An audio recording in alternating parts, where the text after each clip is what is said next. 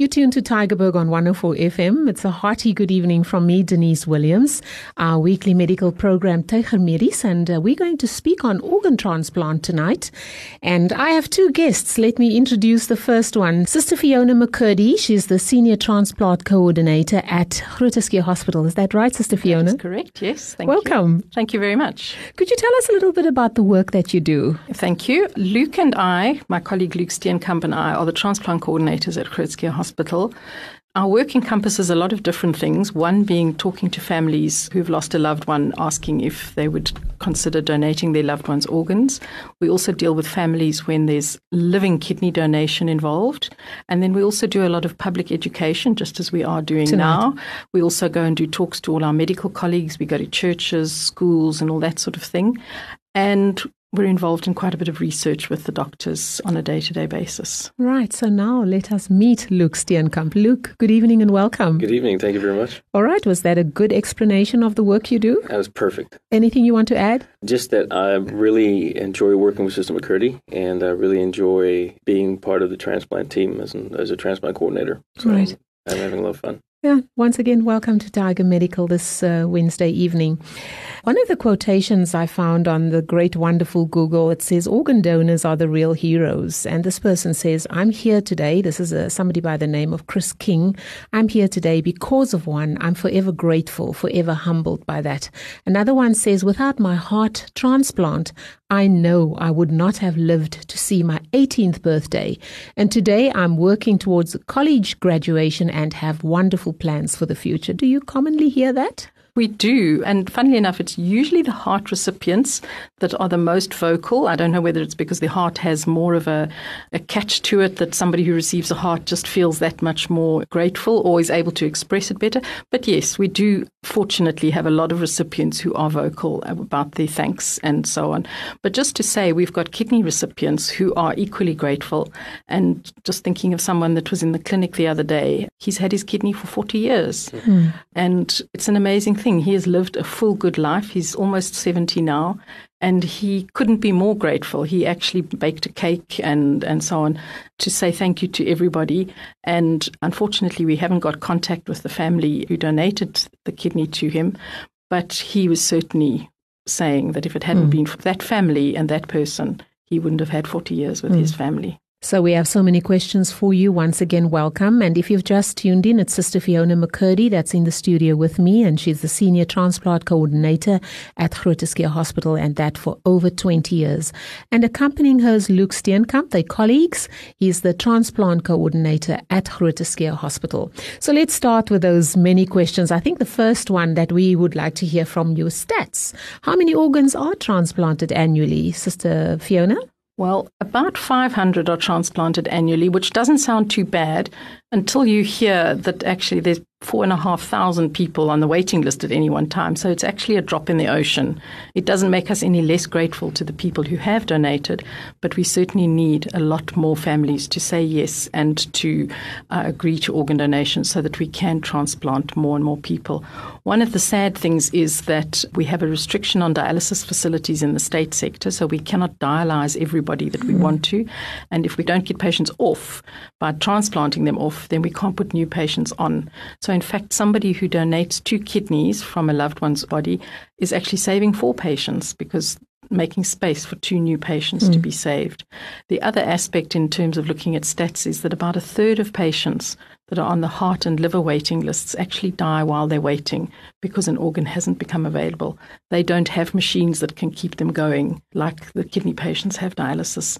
So 500, we're grateful, but it needs to be so much more. Yeah, that's always very sad if you lose someone because of, as you say, an organ not being readily available.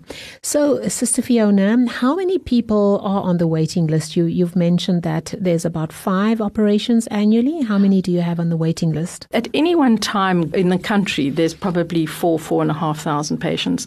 That includes tissues as well as solid organs. So we're talking about corneas and so on. Just at Groote Hospital, we've probably got about 300 patients waiting for organs combined, heart, liver and kidney. So it's an awful lot of people. Yeah, so it's not just your heart or your kidneys that can be transplanted. What are the other organs? So it's heart, liver, kidneys, pancreas in some diabetic patients, lungs, and then we can also talk about tissues, which is corneas, skin, and bone. Which organ is the most commonly transplanted? Kidneys, simply because we've got many more people waiting for kidneys than any other organ, because we can at least keep them going until we find one. And when we do a transplant, as I mentioned just now, we give one kidney to one person and one to another from one donor. And then that makes space for 2 more patients to come onto dialysis. So they are the most common transplant. How is brain death ascertained and by whom, Sister Fiona? Right. Okay. Let's give a little bit of detail here. I think because there's a lot of people that have misconceptions about how this all works.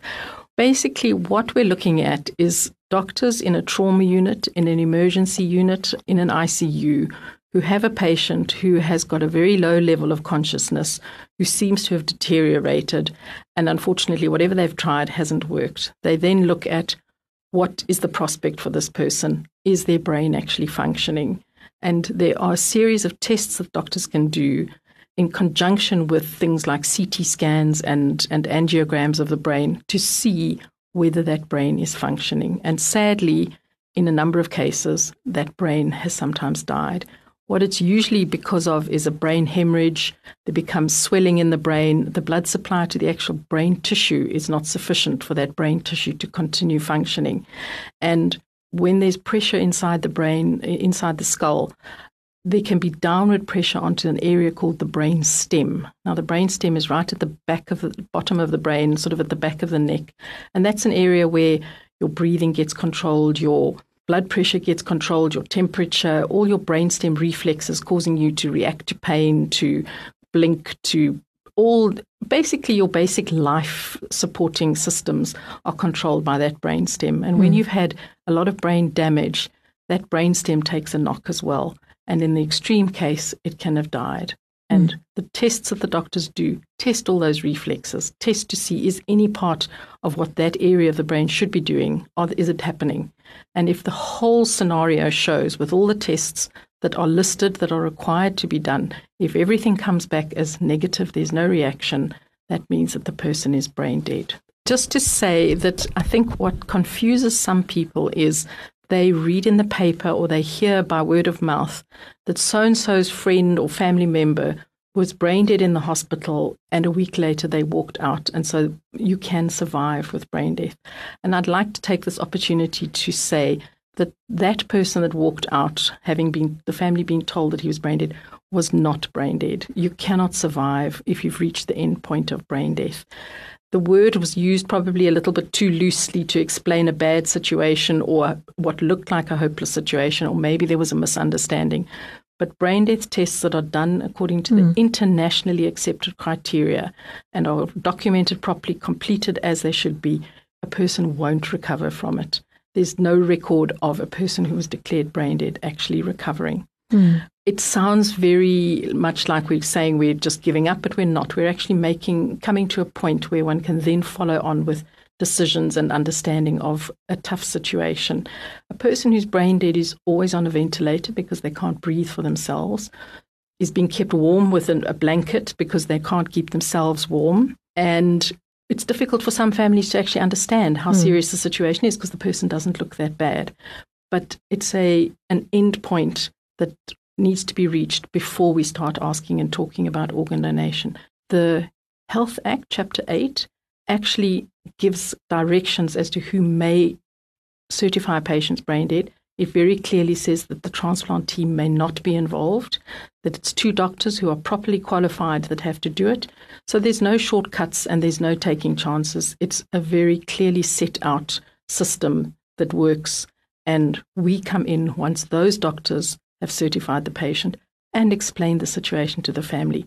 It's only then we as coordinators would come in and approach the family about organ donation. What part of the body shuts down last? It is said, and I don't know if it's ever been proven, that hearing as a sense is what shuts down last. In terms of physical activities, once the heart stops, everything stops. So if we stop ventilating a patient and stop giving oxygen, then the heart will very quickly run out of oxygen to keep it going, and then everything else will stop pretty much at the same time because it's not getting, none of the other organs are getting oxygen to allow them to function properly. And with us in the studio is also Luke Steenkamp. He's been rather quiet, but he's right here. So welcome, Luke. Thank you. Thank you very much. Luke, how does your role and that of Sister Fiona coincide? Well, there are basically two transplant coordinators at Schuur Hospital. And last year, Sister Fiona's partner actually left and resigned. And they were actually looking for someone to fill that role. And I got the opportunity to then fill the role and work with Sister McCurdie. So I'm actually kind of an apprentice, and she's kind of my teacher. Right. So I'm still learning the trade. I actually started last year in 2016, October 2016.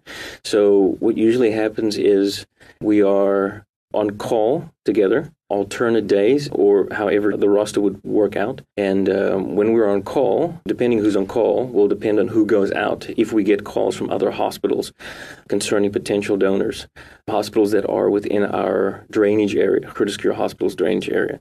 So we are responsible for going out and then assessing the patients, speaking to the families concerning organ donation. It is tough, but it's something that needs to be done. And also asking if they're kind enough to be able to donate the organs of their loved ones so that, in terms of helping other people as well. We work with other transplant coordinators as well, from Tygermedies, Christian Barnard, and people in Joburg and all across the country, in terms of getting referrals and getting paperwork sorted.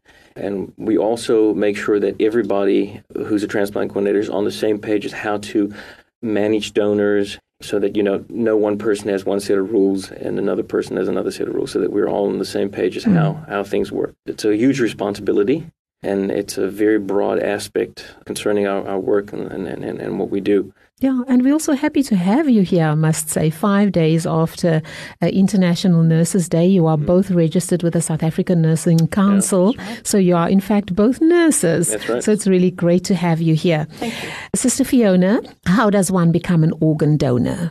It is the simplest thing in the world. There's two aspects to it. The first is to tell your family that should anything happen to you and the doctors approach them for consent, or the coordinators do, to say, yes, my family member wanted it, and the law requires that the family gives consent. And if they know what you want, it's very easy. They will follow through with that. We know that from experience, that there's very rarely a family who will say, no, I don't really want it, if they know what your wishes are. If you would like to register with the Organ Donor Foundation, that is also a way of becoming a donor. It's really just emphasizing the seriousness of how you feel. Putting yourself on the register at the Organ Donor Foundation doesn't mean that at 10 o'clock on a Saturday night, a coordinator can check and see whether you're on or not. But it's a way of saying to your family, I've registered with the Organ Donor Foundation. I'm serious. I want to be a donor. The Organ Donor Foundation has a website that's very easy to find, and you can register online for that. And I think the other big question, under which circumstances are organs not viable for donation? Does that happen? Are all organs okay? Or is that sometimes not the case? It does occasionally happen that a patient is referred to us as a potential donor, and when we go and assess the person, they're actually not suitable, possibly because they've got a very bad medical history and the organs would have been damaged. It could be that the traumatic incident they were involved in resulted in the organs not being suitable. Sometimes they're just too old, and it's not a disrespectful thing, but we've got to be practical as to what organs will be in good enough condition to transplant into somebody. Having said that, we will use organs from 60-year-olds and over. So we always ask doctors refer everybody to us, and we can use them. There are also times when we can maybe use the kidneys from a particular donor, but not the other organs. So it's a question of us assessing the patient as they are referred to us. And not to sound crude, but it's almost as if you want to know whether the organ has a shelf life. How long would it be able to operate well and function well within the one receiving the transplant? Absolutely. We want to help them. So we want to give them the best possible chance of a normal life afterwards. When we chat to families asking for consent, we explain that to them. We explain that if we do tests and so on and find that there's been some damage to the organ, we're not going to be able to use it because it's not actually going to be a good thing for the recipient. And then, Sister Fiona, talk us through the consent or the medical legal requirements. Okay. Clearly, we've got to have the patient certified brain dead. We have to have families consent, and that would be the next of kin. So it would be parents or siblings, adult children, spouses. Once they've signed consent and they are able to sign specifically for which organs they're prepared to donate or not donate. Once we've got that, we also then have to have consent from the state pathologist or district surgeon if it's a police case, if the death is due to unnatural causes, and the medical manager of the establishment where the procurement of organs is going to take place also has to give us consent, and we have to show that we have done all the appropriate testing and HIV testing and so on.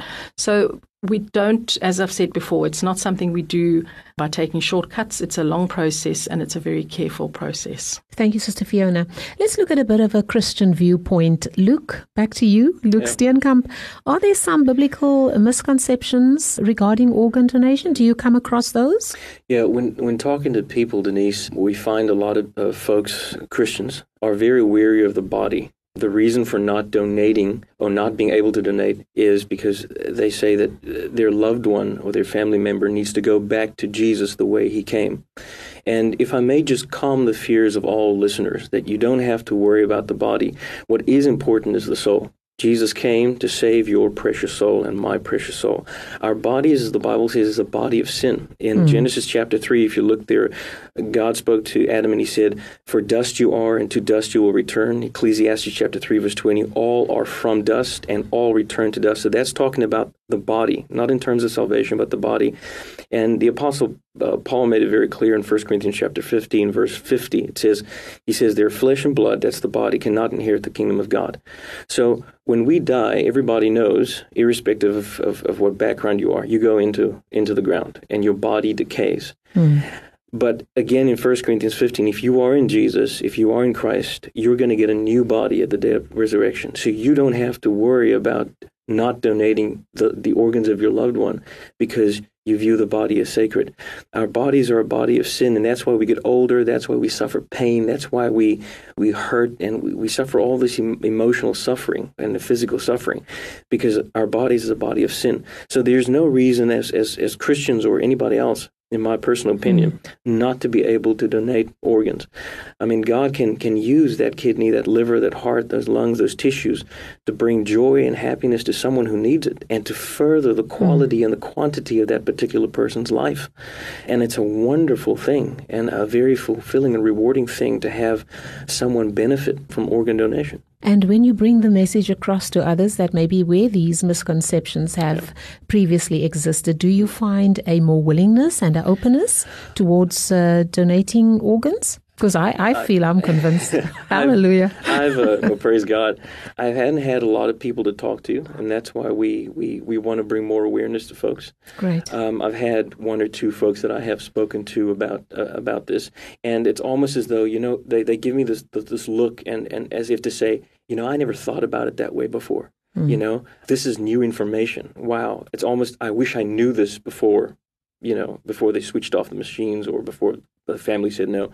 So I think it's important that more people know about this, and particularly as Christians, the biblical aspect of that the body is not sacred. It's a body of sin. We can donate. Our souls are going to go to heaven to be with Jesus. The Apostle Paul again said, "I am absent from the body, but I am present with the Lord."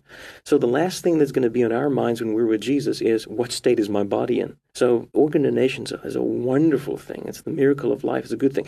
And the greatest thing, Denise, is the fact that the Father gave us and donated us the best thing in life, which is Jesus Christ. Absolutely. And he gave his life's blood. He gave his life so that people could be saved.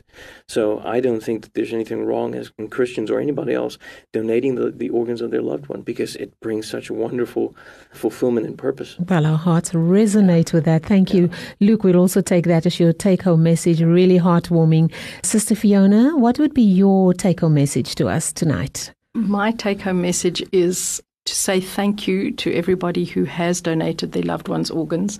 It's a tough time, and to actually be able to think of others at a time when you've just lost a loved one is special, and we really want to thank them sincerely. But I want to also add, which is something I haven't usually said, is the people who might be listening that said no, please don't ever feel feel guilty.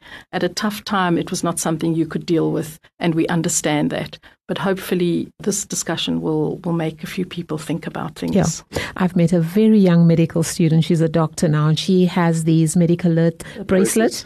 And when I inquired about that, she said, oh, it's because I'm an organ donor. If something happens to me, they'll know exactly that I want to donate my organs. Just once again, Sister Fiona, how does anybody who wants to get in contact or know more about this get in contact with you? They can get in contact with me at Groote Hospital. I'm based there, and if they were to phone the Groote Exchange and ask for the transplant coordinator, they'd be put through to me.